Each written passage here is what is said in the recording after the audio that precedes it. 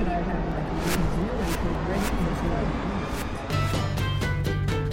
like Welcome to Media Path. I am Louise Palanker. And I'm Fritz Coleman. Awesome. Today our path takes us through the 12 quality years of My Three Sons and beyond with our guests Stanley and Barry Livingston. But first, Fritz and I have been scouring the media landscape to bring you the finest of viewing and reading suggestions. So, Fritz. Okay, well, this is time important, and it's really important just in a general sense.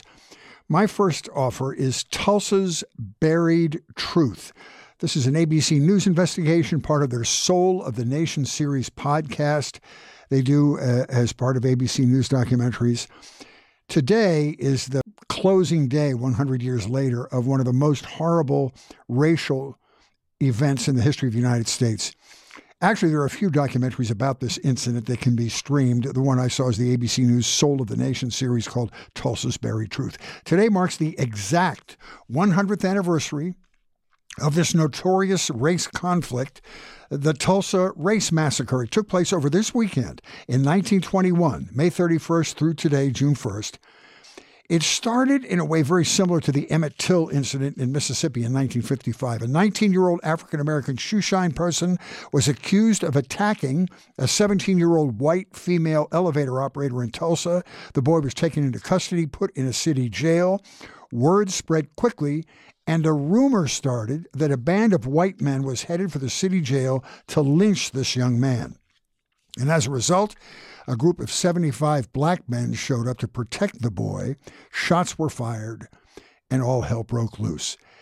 This was an area of Tulsa called Greenwood, which was known as Black Wall Street because of all the enormously successful African-American businesses in the area.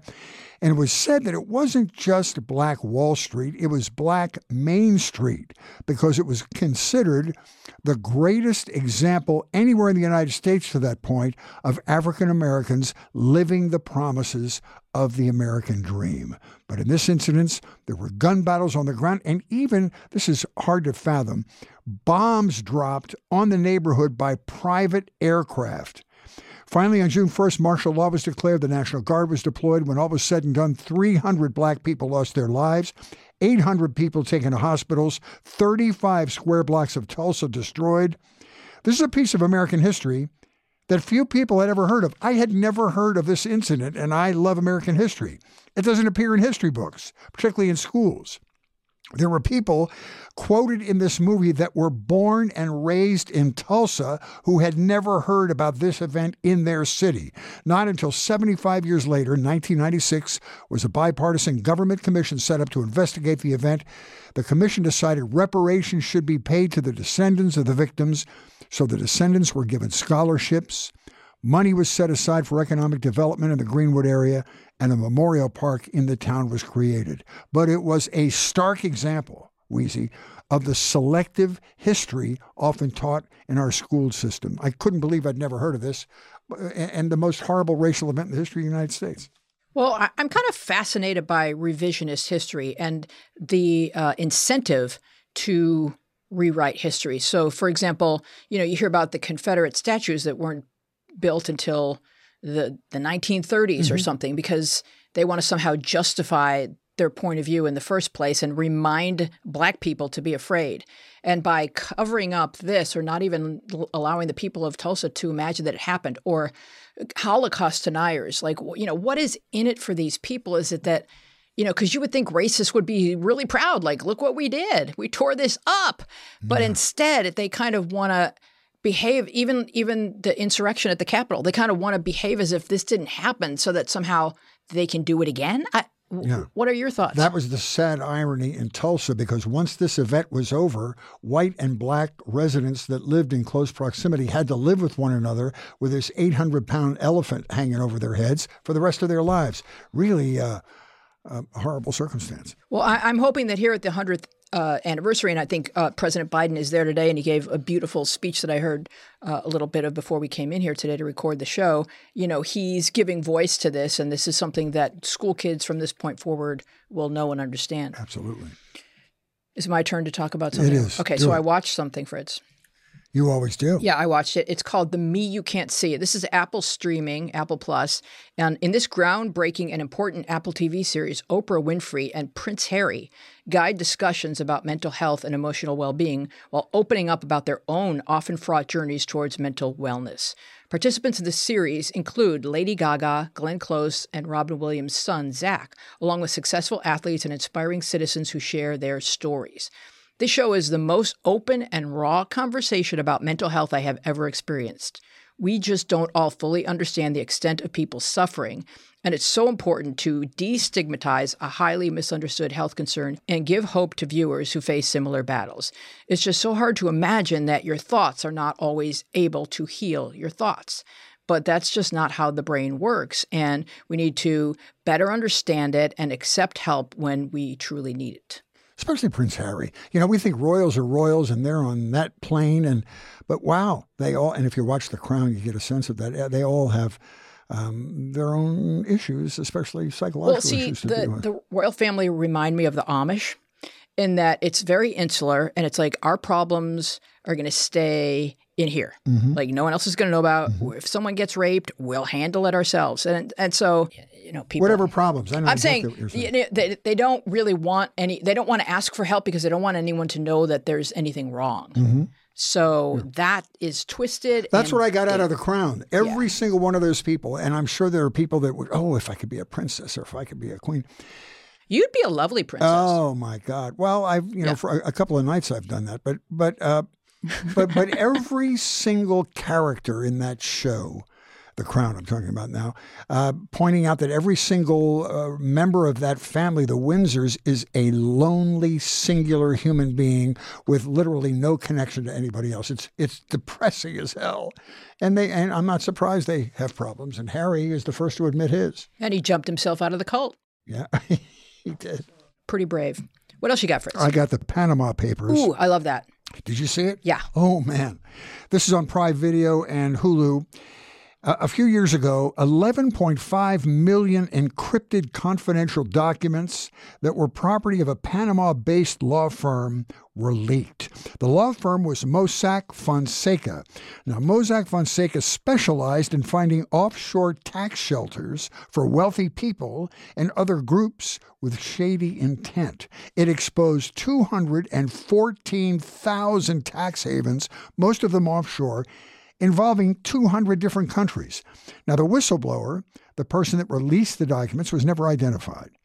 After the leak, 100 investigative journalists from around the world worked simultaneously to expose the setup. They all published their findings on the same day, and it became a firestorm around the world. Suits were filed, threats were made, one journalist was killed, wealthy people at all levels were implicated. Vladimir Putin, Syrian President Bashir al-Assad, Prime Minister David Cameron lost his job. He ultimately resigned. The Prime Minister of Iceland resigned, all the way down to cocaine traffickers and global soccer stars. Even former Treasury Secretary Steve Mnuchin makes a brief appearance. But of course, he seems like such a good guy. Oh, man.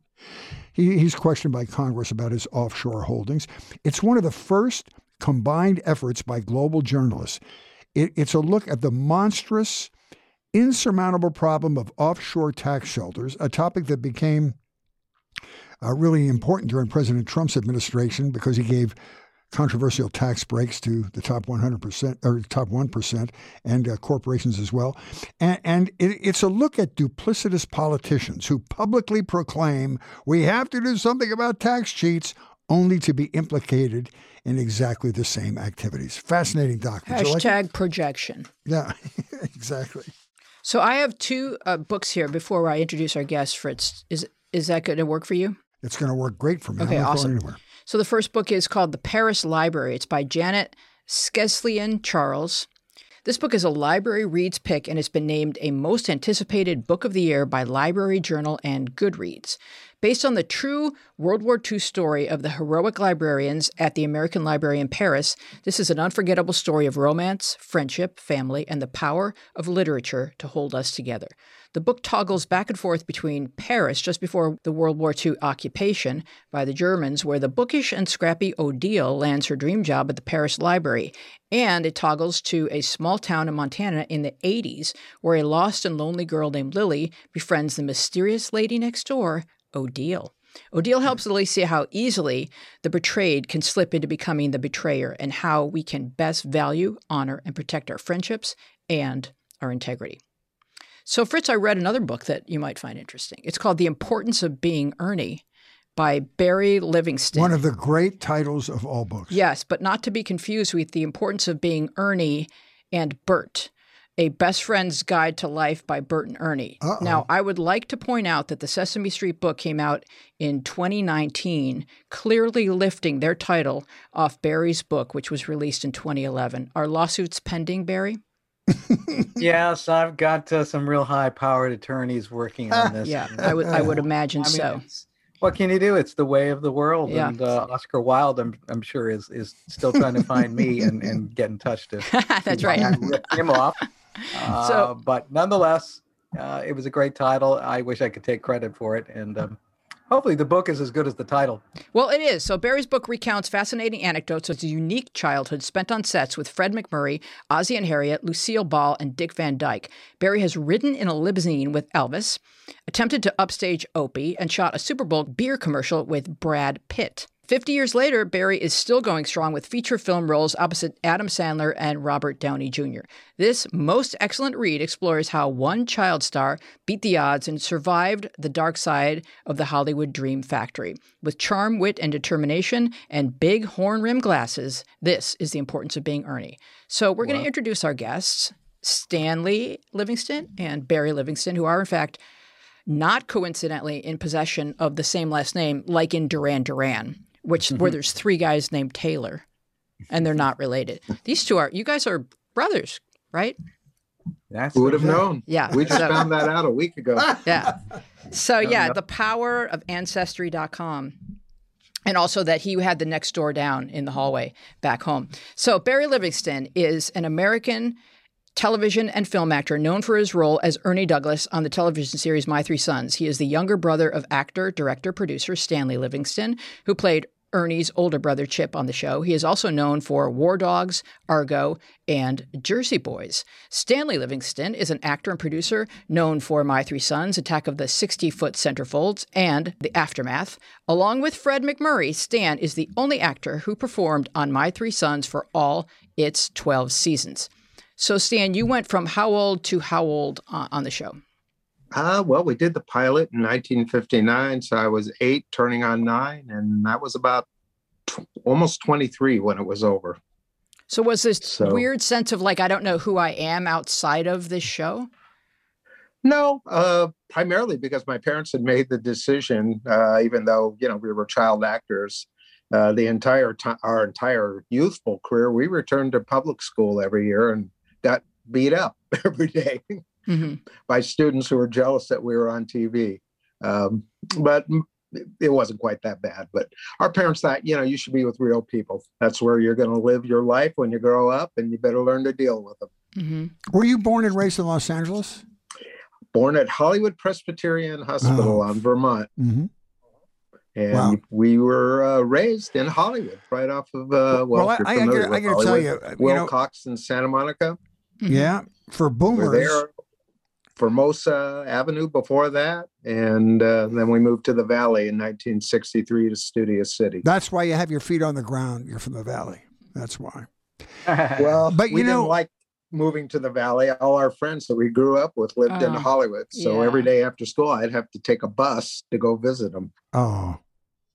Well, for we boomers who were obsessed with your show, that didn't understand how TV really worked in the magic wall between TV people and real people, we felt like you guys were related to us. And the Nelsons on Ozzie and Harriet. And I felt so connected to this show. And another reason why it was so ultimately important to me was that my father, when the show would start, would do that foot thing. He wore wingtips, and he would do that,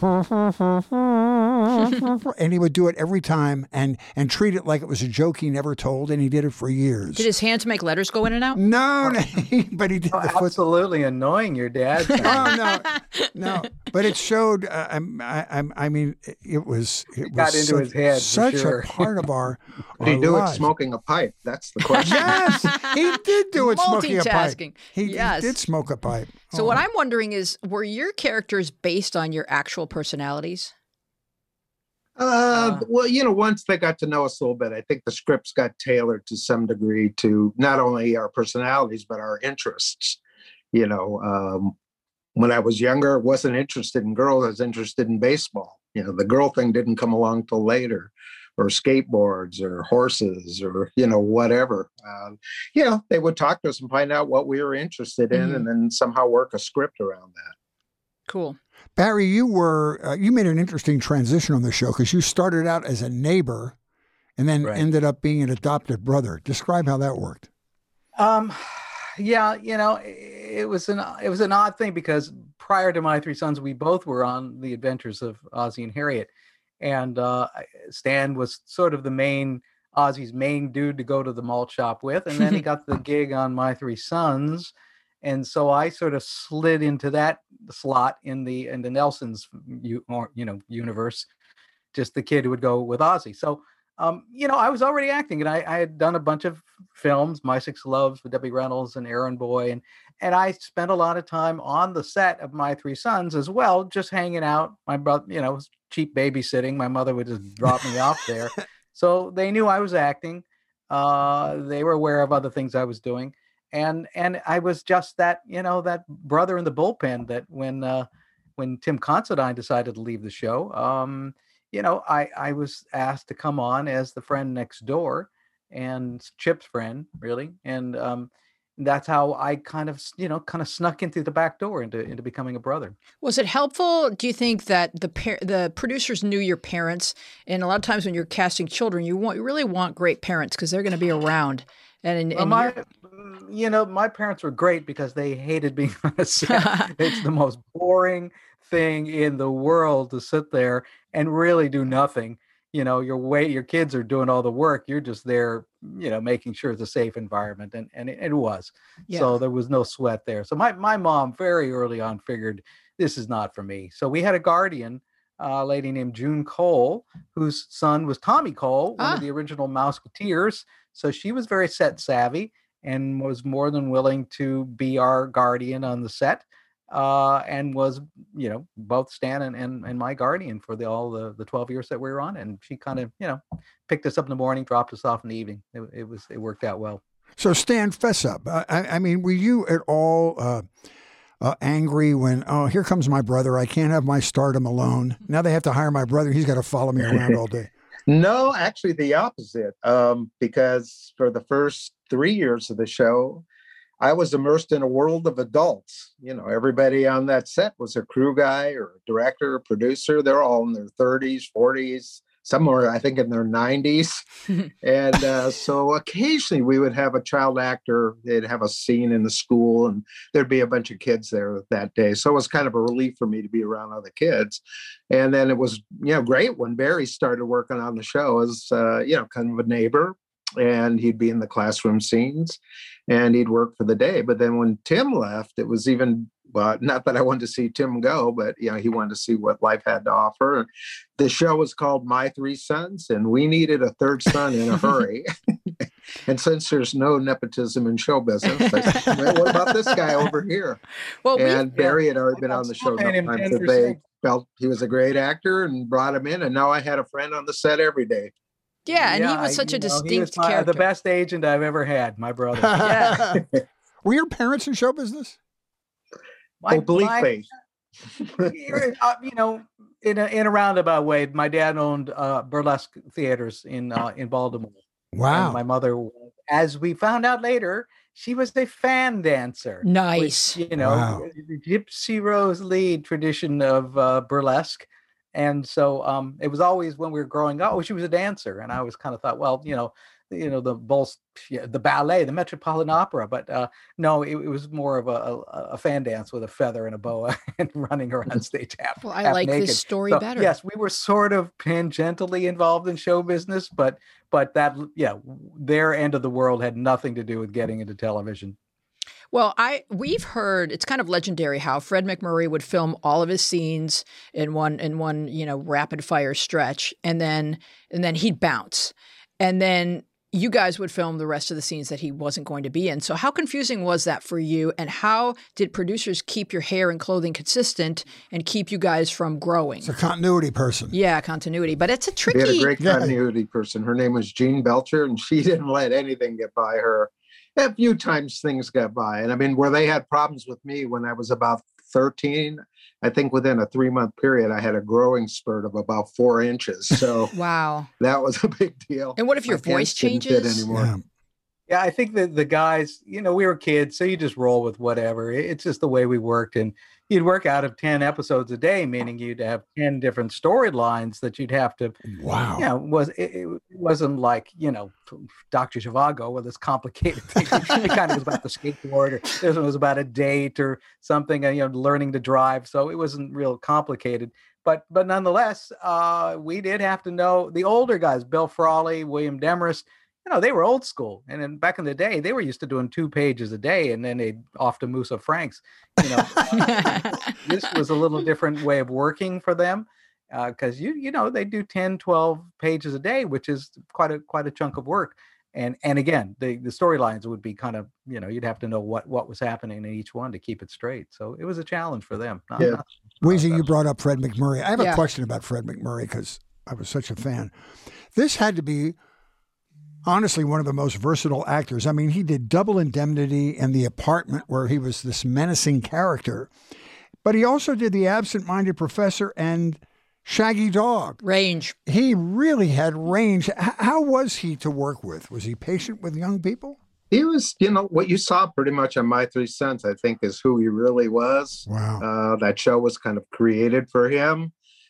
He and his wife, June Havert, adopted twins, and he didn't really want to go out of town anymore doing movies and be gone for 3 months at a pop.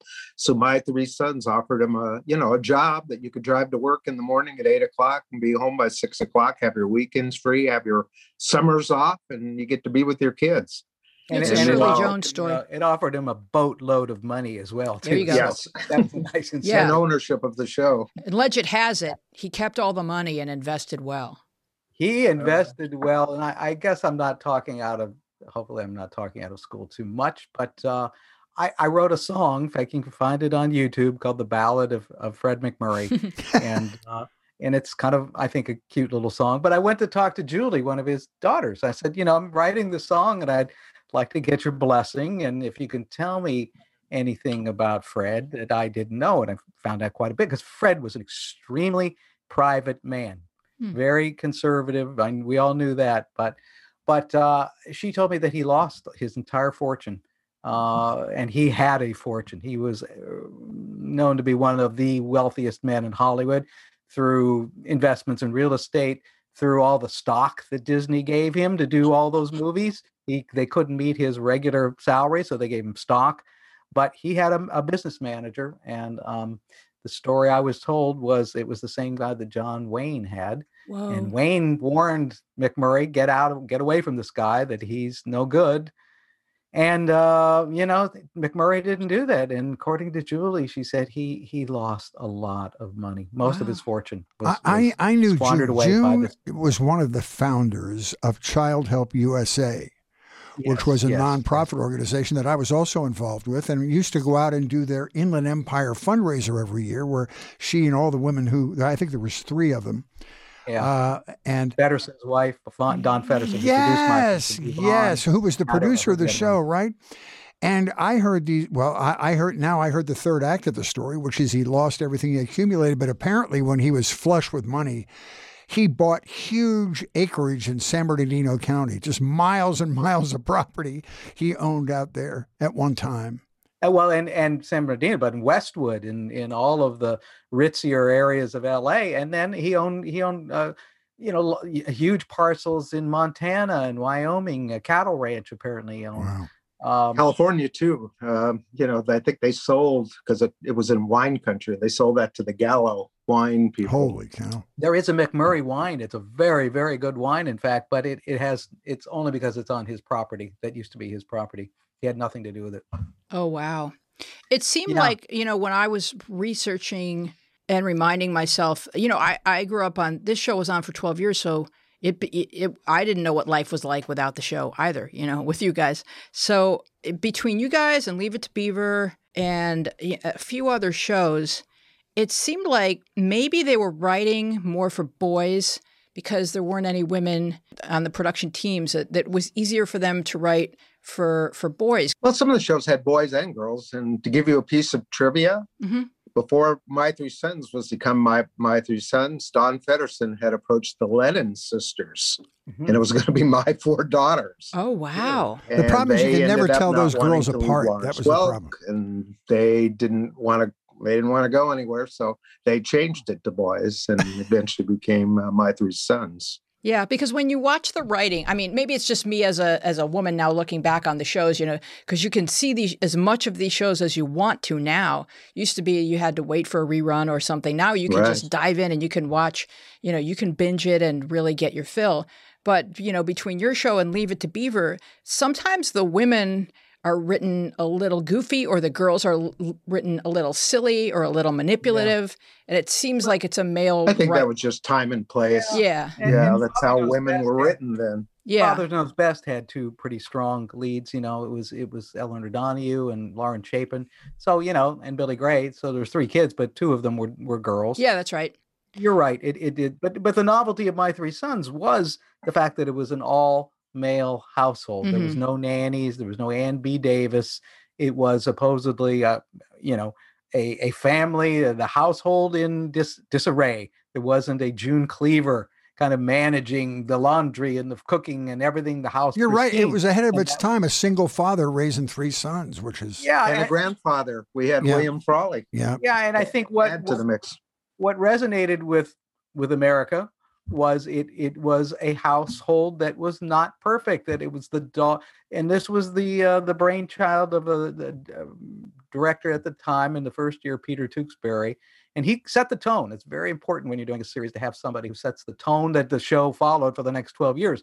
But it was, okay, when you're coming down the staircase, he would go, no, just walk, just leap over the banister. and he would go, okay, put the dog on the sofa, let the dog, and have a pile of laundry sitting over here. And okay, when, we do a kitchen scene, let's do some dishes. So it sounds crazy now, but that was all very revolutionary in presenting an American family in 1960 that really, people related to, and they go, that's really much more like us. Look like their house with the laundry everywhere. Yeah. Nobody doing the vacuum in pearls. But he wore pearls. Yeah. I mean, that was the interesting thing about Leave It to Beaver, was like the one female character who was strong and smart and funny was June, but pretty much every other female that they bring in is, kind of a trip. And your show kind of like, as the years go on, you start casting women, Tina Cole comes in, and then Beverly Garland comes in, and then she has a daughter and stuff. So how was that on the set for you guys? Was that fun? It changed, the tone, but it seemed to be a progression of life. We were getting older, and I guess they figured, hey, we better get some girls around here. It was kind of even worse on Bonanza. Those guys were already grown and there weren't any women. So, I think they thought we got to get some women in here. Don was the oldest, so he was the first to get picked off by Tina Cole and married her. And then they thought, well, what about Fred MacMurray? He's never been married. So they brought Beverly Garland. He got married to Beverly Garland, who had a little girl. Finally, I met Polly, and if we'd gone another year, probably Barry would have been married off. I mean, they were marrying you guys off. Tramp. They were marrying. Forever hooked to Tramp. Is that Tramp in back of you in that photograph? That's Tramp, isn't it? Yes. Yeah. It's the only kind of picture that I have of me and My Three Sons, but it's Tramp. Man. Oh, that's so 10 cute. times bigger than I was, licking. And back in the day, the trainers would put a little butter behind your ear to make the dog jump up and look like he's giving you a big loving kiss, but he was actually just lipping licking butter off or baby food or something. But, the other the thing that introducing women, to continue with that theme into the show, it presented new issues of when Don got married and to Tina on the show, they never had to encounter what is it like to have two young people married, commingling, in the same bedroom. And the start of season 6 or whatever it was, where Tina came on, they had the bedroom set up, Don and Tina's, bedroom, Robbie and Katie's bedroom, with twin beds. Oh, and wow. Don came in and said, "Oh, come on. Now let's, I get it. It's the censors. They don't want any kind of insinuating we might be having sex here, but this is outrageous." How can you have 3 babies with 2 beds? Yeah. So anyway, they did a little research, and apparently I think Bewitched might have been the first sitcom that introduced the idea that a married couple could actually have a king size bed, or probably queen size or whatever it was. But the rule was, according to the censors, is that only one person can be under the covers. If they're both in the bed, one has to be outside the covers, one can be under the covers. Oh, wow. And the person outside the covers has to have their foot on the ground. So it made sex kind of very difficult, but they somehow worked it out. That was the motion picture code too, right? I mean, it was the same. Yeah, they had the Hays Code back in the day. No, they were still struggling with the censors, but I always thought that was brave of Don to just go, "Okay, come on, guys, let's do a reality check here." Now I know we don't want to offend anybody in the Midwest, but let's have a little bit of nod towards what real couples are like in America these days, young people. So yeah, Barry, I have a special affinity for men with corrective eyewear because my glasses are my only distinguishing physical characteristic.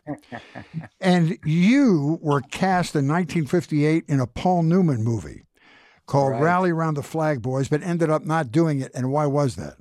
Well, again, just to decide, Stan was in that movie first. He was cast as the other son. We were both cast as Paul Newman and Joanne Woodward's kids. And in fact, I was on the set filming a scene. Paul Newman's our dad, walking in the door. This is what the scene wanted us to do. And Stan and I were supposed to be on the sofa watching TV, big old boxy kind of gigantic television, of the era. Anyway, the director was a guy named Leo McCarey, who had directed Duck Soup. Like a real old timer, and that, by that I mean a screamer. When things would go wrong, it'd blow his top. And so anyway, I'm looking at the TV. They go, Paul comes in the door. "Hi, kids," and we're not supposed to pay him any attention, just focus on the TV. Well, my eyes to the camera looked like I was looking off to the left instead of straight at the TV. So McCarey goes, "Scott, Barry, look at the TV. I told you, look at that darn TV. Don't take your eyes off that TV. Let's do it again." Okay, action. Paul comes in. "Hi, kids." And, "Cut, Barry, you're not looking at the TV. What the hell's wrong with it?" 3 or 4 more times. Newman finally intervened, God bless him, said, "Hey, take it easy. You got the shot. You got this me established walking in the door, right? Now let's do a close-up of just the kids looking at the TV." And he got inside the empty box they had of the TV, literally crawled in it. It was big enough in those days, with a puppet, and was waving at me and to get my attention, because he thought I was just distracted, and it still wasn't working. And then so they said, there was this whispery kind of confab going on, "Oh, yeah, I don't know. They go, "I think he's having a seizure or something." And they literally took me from the set to a hospital. What? And they diagnosed me as having an astigmatism, because I wasn't wearing glasses at the time. Okay. Came back to the set, whatever it was, 2-3 days later, and the doctor said he needs glasses. He has an astigmatism. And so I was unceremoniously escorted off the lot. I was fired from my very first job, because they said, "Well, we don't see Paul Newman's son having," it was enough that I had a bowl cut like Mo Howard and buck teeth. And now he's got glasses. Okay, that's it. We got to recast. And I was let go from, and I'm still in the movie. In a very, very first scene that you see me, I'm upside down, literally upside down. That Percy Kilbride, who was a character actor of the day in it, and Joanne Woodward had me by my feet, and they're swinging me back and forth because I swallowed some coins. Well, that's me, but in the rest of the movie, it's another kid. All right, so you got your stunt. But you stunt suffered credit. the humiliation that all kids with glasses suffered, but you did it in a grander scale. I did. Yes. I love that. Yeah, story. but that opened a door for him because every kid back in those days kind of looked like me. They had that blonde Aryan kind Yep. of look, and Mhm. after that, Barry got glasses, and everybody wanted him too. Because he had a different look, and he's cute as a bug. Oh, The yeah. glasses and the buck teeth and And the Mr. Moto look or whatever that was, and it worked great. the kid Worked could great. act, No, too. it was a prototype nerd, and I'm proud of that, actually. So I have a question for you guys, having grown up in the business. Is it difficult to transition from the adorably precocious delivery of a child actor to the maturity and diversity required of an adult actor? Was there a period where you just really didn't even know what was expected of you on the set as now suddenly an adult? Well, I- it's hard to make that transition out of our era. Barry's like a miracle. I had the fortitude and just kept pushing till he finally found work again and his look changed. But for most kids out of our era, the casting people didn't even want to see you after a show was over. They thought you were typecast, and that was pretty much the nail in the coffin of a lot of actors, unless you reinvented yourself. But there are so few that you can point to. Barry's one of the ones that you can point to and said, hey, he went on successfully. I went behind the camera. I thought it was better for me to go behind. Yeah, for sure. Yeah, I was prepped pretty early on for impending doom once the show went off the air by my parents, who really were very insistent on getting an education, making sure if you're going to be an actor, you got to study, you got to work hard, don't expect it to be just handed it to you like a young, child actor gets a lot of times. So I went to I studied immediately. I went off and went to New York and worked in New York and studied in New York and worked with some acting coaches out here at the Actor Studio and the Actors and Directors Lab. And I was lucky enough to kind of get some breaks right out the chute. And it was important to have my head straight when I came off the show to not rely on your cuteness, because that certainly wasn't that cute kid that I was when I was done when I was 18. So I clearly was not 10, 12 years old anymore. And I kept at it, and it was a challenge, but it's a challenge today. So nothing's changed. I've asked this of every person who had early success in their life. Is there a part of you, because you had to do these long days and be taken away from your friends, when you in any way regretted missing a normal childhood to do all your hard work at the studio? Not really. As best we could, we actually did have a normal childhood. Of course, we worked on the set for 10 hours a day, came home, and my parents were smart. They bought a house by a park. So when we got home, they didn't have to go drive us somewhere and go meet our friends. We literally could climb over the fence, and till it got dark, we'd be playing baseball or whatever, we were into in those days. And we had all our childhood friends, non-showbiz friends. So I think that kind of helped us ground. A lot of kids that I knew grew up that were on TV, went to Hollywood professional schools. So they were pretty much with their own ilk 3 hours a day. And my parents go, well, we don't really want you to do that because you're going to live with real people, normal people. You might get a big head if you go there. I think that was part of the problem for some of those people too, is that you come out of there, you have this sense of superiority or there's something better about you. And unfortunately, that breeds a feeling that the business owes you a living, just because you were on a show. And, we were always of the mind you had to go out as soon as something was over, and you're starting back at square one every time. I had to make a commitment to not fall in that trap. I mean, I bristled at that concept of there's no future for you, because there was many guys that I knew that were my peers that, wanted to identify as some sort of damaged goods, and this is it. And you've been, the mark of Cain now is the big S for, or C for child actor is on your forehead. And I just couldn't swallow that. And I got into a mindset that I don't accept that. And it was, maybe a challenge for me to prove everyone wrong, that I wanted to persevere.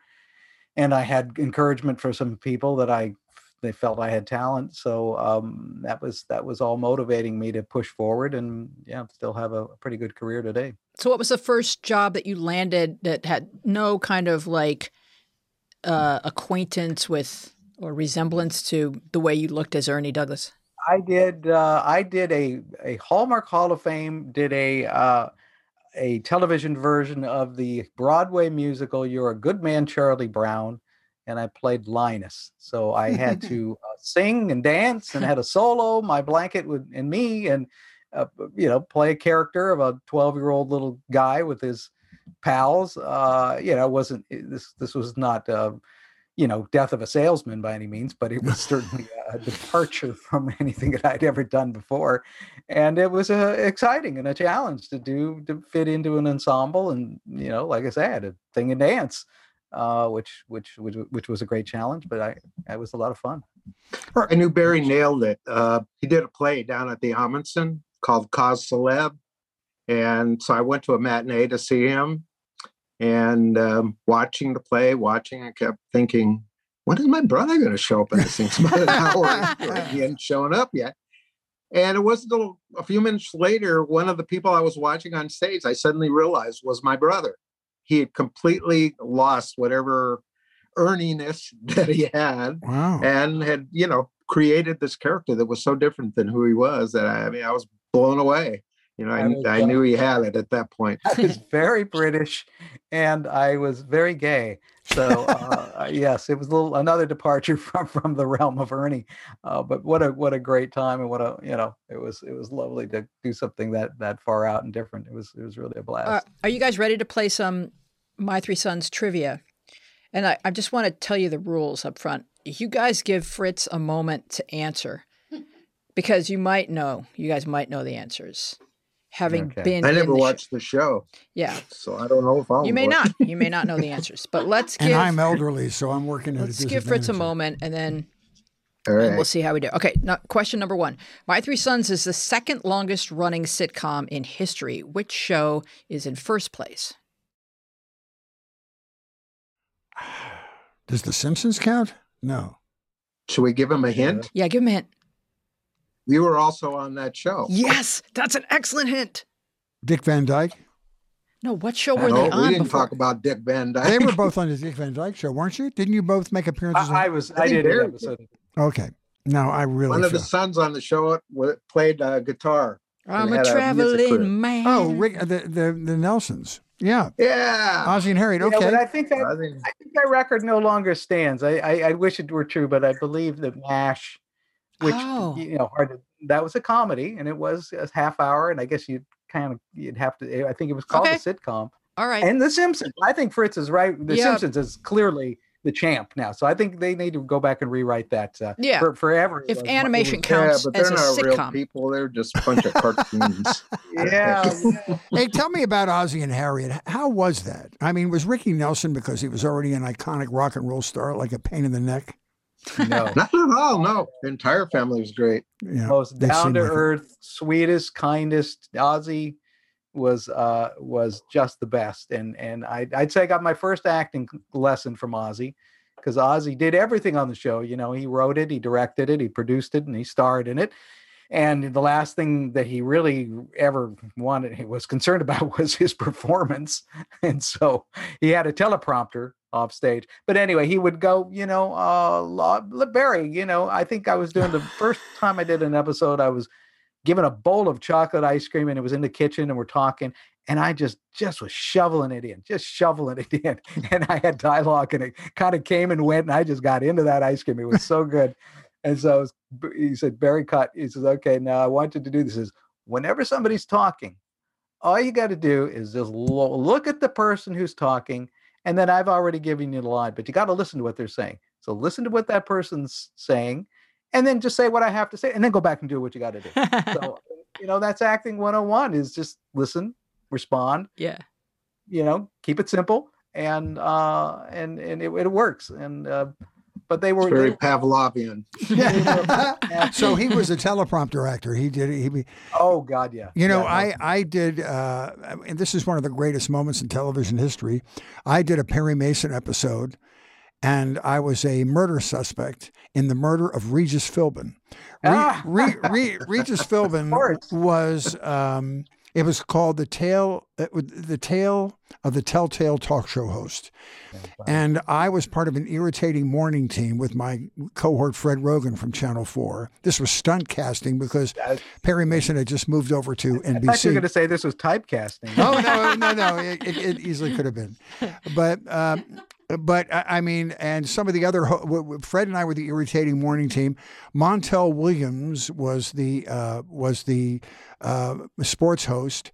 Christina Ferrari was the women's issues host in the middle of the day, and Mariette Hartley was the radio psychologist. And all of us at one time or another were suspected of having killed Regis Philbin, who was the general manager of the station. Well, this was at a time in Raymond Burr's life. He was ill. He had kidney cancer or something, and he was really suffering. So he would not act with other actors.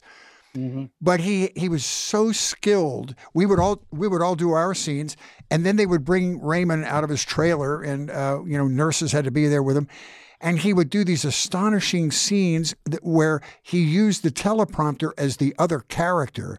Yep, and you could not tell that this man was not talking to another human being. He would even do the back and forth thing with his eyes, like he was having eye contact with the other actor. And it was brilliant. He had it down to an art form. Well, I did it too with him, but I did an Ironside episode. Oh, there we go. And Raymond, had the teleprompter. I don't know if this is before the episode you did or after. This was after My Three Sons, and I was playing some sort of suspect in a murder. But yeah, he read off the teleprompter. The only other person I'd ever seen do that was Ozzie Nelson, and just made it look like the real deal. I had so much respect for him after that. Yeah. No, he was. He didn't get out of the wheelchair. He never walked, and he never had to remember anything. No. He just showed up, read his lines, and what a gig. I'd like to remind you that we are playing My Three Sons. I know. Well, can you ask somebody else a question? Because I've already embarrassed myself. Stan, since you never watched the show. Question number 2. Fred MacMurray approved the casting of the kids. Who did he eliminate from the running?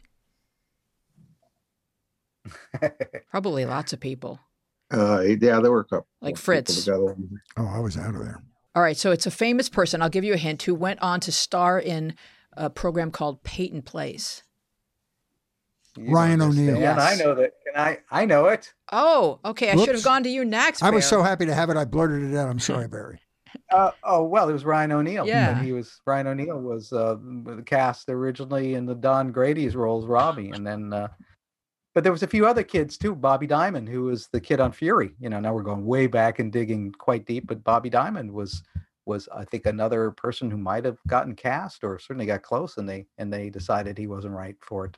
Stan was the first person. Did we already say this? He was the first person cast in My Three Sons, other than Fred MacMurray. And how did he make the judgment, Stan? Did he have to work with you a little bit and see what the chemistry was, or? Well, I think the producers, he was probably relying on them for that, or even the casting person. What had happened before My Three Sons, just prior to that, I had done a TV pilot for Jackie Cooper called Skippy. And Skippy's what got me all my work. My parents would rent a theater and invite producers who wanted to see me actually work. It's one thing to go in and read. It's another if you got yourself on film. And I starred in this TV series that never was picked up, but it was a heck of a, audition piece, let's put it that way. And, people seeing that gave me a break. Said, wow, he's good. Let's get him. Jackie Cooper was a there's another example of a child actor who went on to have a fantastic adult career. Some of it in front of the camera. He did a lot, but he was also a producer director, and he did quite well post his child actor days. And Skippy, in fact, was a movie he did as a child actor, wasn't it, Stan? Was it? 1934, I think it was. He played Skippy in this movie, and he was nominated for an Academy Award. He was actually the youngest child actor nominated for an Academy Award until they did Kramer versus Kramer. And he went on to be a great child advocate in show business, right? Was he the one that... That was Jackie Coogan. That was Jackie Coogan. Coogan. The Coogan Law is named after him because he lost all of his money. That now the Coogan Law established that a certain percentage of a child actor's paycheck has to be put into a court trust that only they can access when they're 18 years old. So, yeah, that was Coogan, not Cooper, but Cooper was a great child actor. They both were, actually. Yeah. Well, we have trivia question number 3. I think Fritz is going to like the answer to this one. How did William Frawley use Barry and Stan to seek revenge against former I Love Lucy co-star and arch frenemy Vivian Vance? You guys want to tell the story? Dan, you were there. Yeah, Bill had an ongoing feud going with Vivian Vance, and they would pull different pranks on us. So one day he engaged me to help him out. I think Barry was there that day, and our task was to go across the street where the editorial department was and get maybe 20 or 30 empty film tins, and they're pretty big. And if you let them drop on the ground, they make a heck of a racket. So we put them all in a box. We paraded on to the next stage. We were on stage 11. The Lucy Show was on stage 12. And we brought this box of film tins in there. And we waited until we heard not Lucy, but Vivian's voice. And then Bill gave us the order to throw the box and let the tins go. So these things started clanging and clattering and rolling all over the place. And, that was his revenge. And we heard a voice off in the background yell, "Bill!" She knew exactly who it was. Wow. Of course, we were his minions. He could have probably blamed us for it and did. But he was total prankster and fun. And I mean, most of the fun of working with Bill Frawley was never knowing what was going to come out of his mouth. He was very creative with 4-letter words. If he didn't like a scene, he would berate the author in the most graphic way. Let's just put it that way. And he was so much fun. Great guy. Of all the historic shows you guys have worked on, who for each of you has been the most inspirational person, a person that may have changed your life or your perception of the business? I think for me, still it would be Fred MacMurray. I mean, not because of what happened at the time and working with him, but later, as you get older and you're doing this stuff, you look back and you realize what he had done and, how almost impossible that would be to do today. But it was, his flexibility as an actor. We were talking about that earlier. He could segue from light comedy into being, a heavy, like the Caine Mutiny or Double Indemnity. But at the same time, The Absent-Minded Professor, some of the other films that he did even back in those days, The Egg and I with Claudette Colbert. Mm-hmm. I mean, he was really a consummate actor. And it was kind of hurt my feelings later as an adult actor or somebody still involved in the industry looking, going, this guy really didn't get a proper credit or his due. He should have had at least a Lifetime Achievement Award. And a lot of his work, I think, was, Emmy quality or Academy Award quality. He just seemed to be one of those actors. There was a lot of actors like that at that time that all seemed to get those Lifetime Achievement Awards. And there was just a lot of them in front of Fred, like Henry Fonda and Jimmy Cagney and James Stewart. And they just never got to Fred is what happened. Was there something about taking a sitcom that you think, took him out of the running for that kind of an honor? Sitcoms, I think, still, they generate Emmys and stuff like that, but I don't think they were taken as seriously as if you did the dramatic work. The dramatic work, even in feature films, always seems to win out for the awards, over comedy. Yeah, I think I read something that Jackie Gleason said. He said, it's very often you'll see a comedic actor or a comedian can do drama. But it's very rare that you see a really good dramatic actor that can jump into comedy and do a really good comedic role. It's harder than it looks. And Fred could. Yeah. He was one guy. Fritz will tell you, comedy is it has a different kind of way of working, and you either have that gift of timing and or you don't. And it's not something you can learn. I've seen it. Gleason was on another level because he hated to rehearse. Yeah. And I can't imagine doing a network show and how hard it was for the other actors to get used to the fact that the star didn't want to rehearse his lines. And if you weren't as fast as he was, what that put you in? Well, I've watched The Honeymooners probably each episode 40 times. So you can see when he goes up. And Art Carney was brilliant, as good as his Gleason was, and Jane Meadows and Audrey Meadows.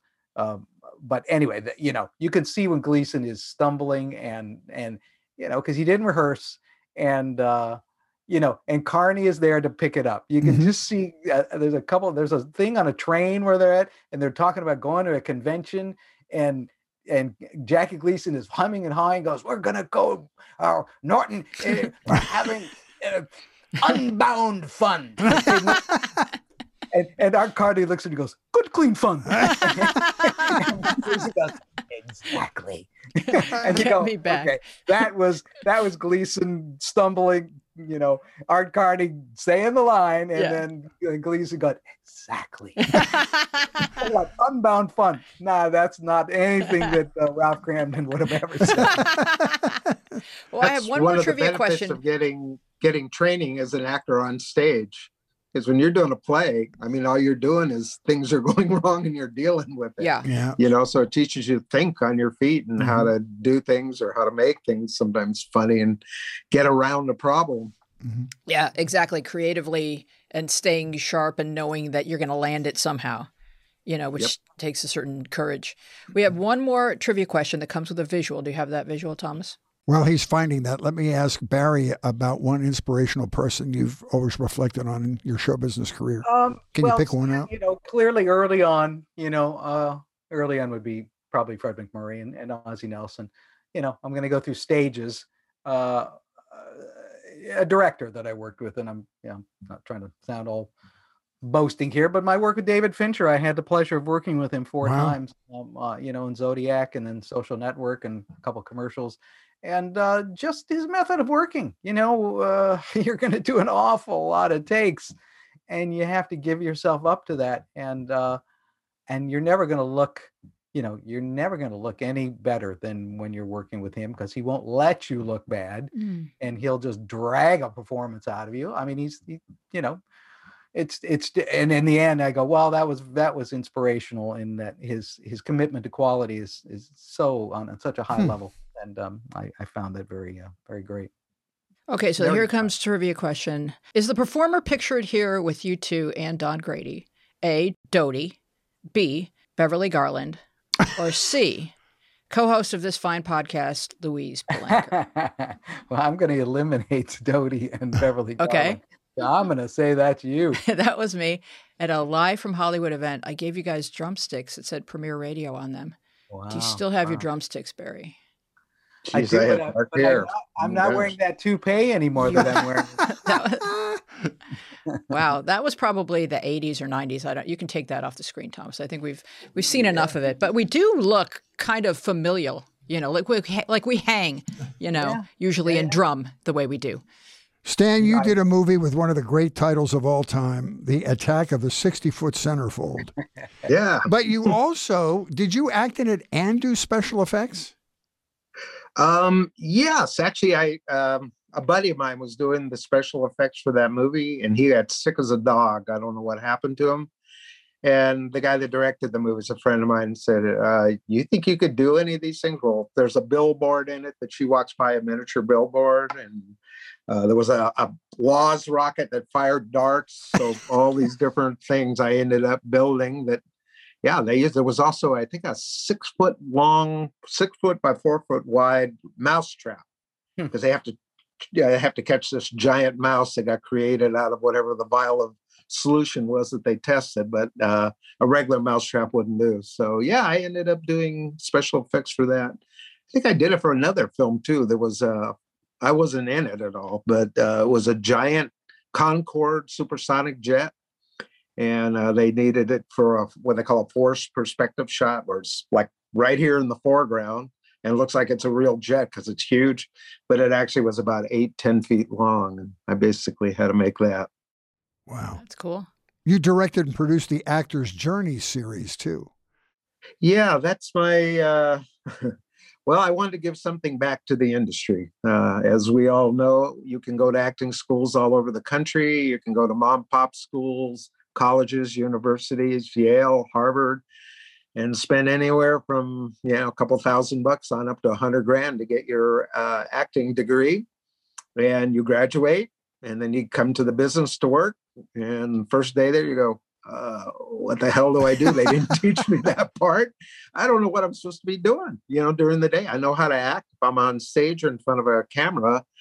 So it always bothered me. There was really no program taught at the university level or college level that really taught the business side, the non-performance skills needed. They only teach this, the acting skills. So I put a program together. I involved 100 people from the industry because I didn't want it to be coming from me and I'm teaching this thing, but I brought a group of actors, directors, producers, agents, casting directors. I have the president of the Screen Actors Guild, president of the Directors Guild of America as the people who teach this program. It's a 10-hour-long program called The Actor's Journey.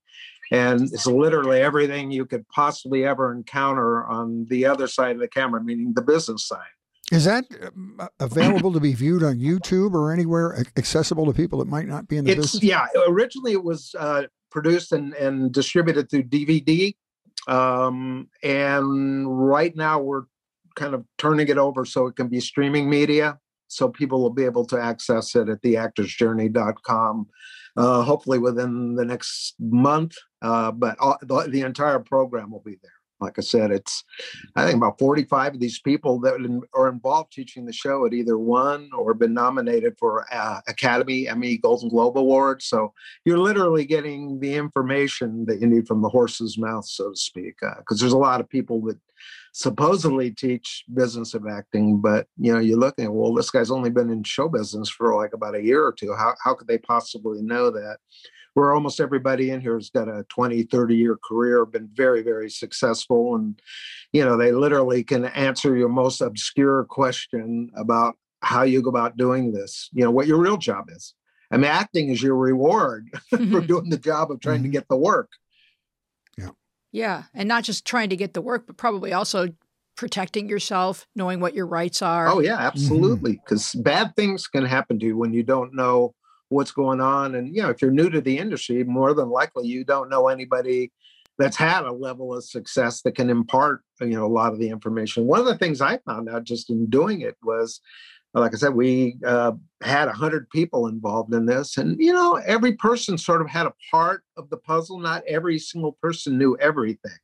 So it was interesting to have all of these people give you the sum total of their knowledge. And, I always liken actors coming to the movie industry and trying to learn what to do is each actor trying to reinvent the wheel, the same wheel. So why not have the wheel just given to you? You can look at it, it takes you 10 hours and you're good to go and not make the mistakes that everybody else made who came before you. I love that because there's a lot of people who want it so badly that they're willing to make sacrifices in order to, maybe get a part or get cast, and they're not really looking out for their future. They just want what they want right now. Yeah. That's a good point. That's everybody. And yeah, there are sacrifices to be made, but you need to know which are the ones that are worth making and other ones aren't, because they just lead to a dead-end road or a detour or something else, And about that same point, Wheezy, my business manager represents a lot of people in the business. And a large portion of her business is young people. And I think one of the great things that can be taught or warned about is success early and how to manage your money and what to look for someone to guard your investments and guard your fiscal responsibility, because she has these nightmare stories about kids and if their egos have already expanded because they've been kowtowed to on the set, then even their business manager can't give them good tips on how to guard what they have. It's a nasty That's thing. true, but you have to realize the business manager only knows his point of view of the business from the point of view of a business manager, just like a director knows it from a director's point of view and an actor knows it from an actor. And we wanted to provide a plethora of point of views of the same question and how they all answer different. In fact, it's funny you brought that up because one of the segments in there is called, the troubles with early success, which does happen to people. And it's probably one of the worst things that can happen to you because you have the success before you really learn what to do about the business. And when the show's over, you're like, okay, what do I do next? And my agent just dropped me. I don't know why they dropped me. I just had a big hit. Now what? Yeah. What do I do? Yeah, exactly. Yeah, it's crazy. There's so many variables, and it's, especially if you grow up doing it. And I guess you guys had parents that kind of made sure that by the time you became adults that you understood how to take care of yourselves and how to manage your own money and how to make sure that your interests were looked after. Yeah, they looked after us pretty well. Unfortunately, our parents weren't, starstruck, and, they weren't in it for themselves. The money that we earned while we worked all those years was set aside for us when we became 18 or 21, whatever it was. They didn't go running off to Las Vegas with it. So the whole, whatever the earnings were there, and it gave us a head start in life. And, if you don't go out and, when you turn 18, buy a Ferrari or buy a house you can't afford, you're in pretty good shape. So a lot of parents, they want the kids to remain dependent upon them so that even after they turn 18, they'll still need their parents as managers. So they don't teach their kids how to take care of themselves. Yeah, our parents were never officially managers. They handled their money fairly well, by not dipping into it. But by the time I was 17, 18, I had a professional business manager, and fortunately he wasn't one of the unscrupulous ones. Yeah. He did well by me, and you didn't have Fred McMurray's guy. Either lucked out or was guided to the right people. Our parents turned down work often because they wanted us. We had the shooting schedule for Sons was probably 7-8 months of the year, so we had 4 months, and rather than picking up another job and making more money, they were more concerned with us just having a time to go back to school and sort of integrating with our peers and learning about the real world. And as adults, that's been a beneficial thing. It shows. It really does. All right. I think we're ready for our closing credits. We would love for you to join us online on Instagram and Twitter, where we are at MediaPath Pod, and on Facebook, where we are MediaPath Podcast. You can find full episodes with all kinds of bonus visual content on our YouTube channel, MediaPath Podcast. We would love to know what media you've been enjoying. You can contact us at our social media or email us at MediaPathPodcast@gmail.com. We want to thank our guests, Stanley Livingston and Barry Livingston. Our team includes Dina Friedman, Francesco Damanda, John Maddox, Sharon Bellio, Bill Filipiak, Thomas Hubble, and you. Our theme music is by me and John Maddox. I am Louise Palanker, here with Fritz Coleman, and we will see you along the Media Path. Take it away, Fritz. If you enjoyed this episode of Media Path, it would help us a great deal to be more discoverable by potential new viewers and listeners if you would leave us a quick review on Apple Podcasts. And if you're new here and this is your first time with us, please check out our back catalog. We have lots of binge-worthy stuff over and above the Brothers Livingston. We have Gary Puckett. We have the Cowsills. We have Henry Winkler. We have Keith Morrison. We have Josh Mankiewicz. We have lots of interesting people that you will hear with great conversation. Thank you so much for spending an hour with us today, and we would be overjoyed if you took just a moment to share your thoughts with us or recommend us to a friend. Be safe. Thanks for listening. That was so great, That guys. was wonderful, guys. So easy and fantastic.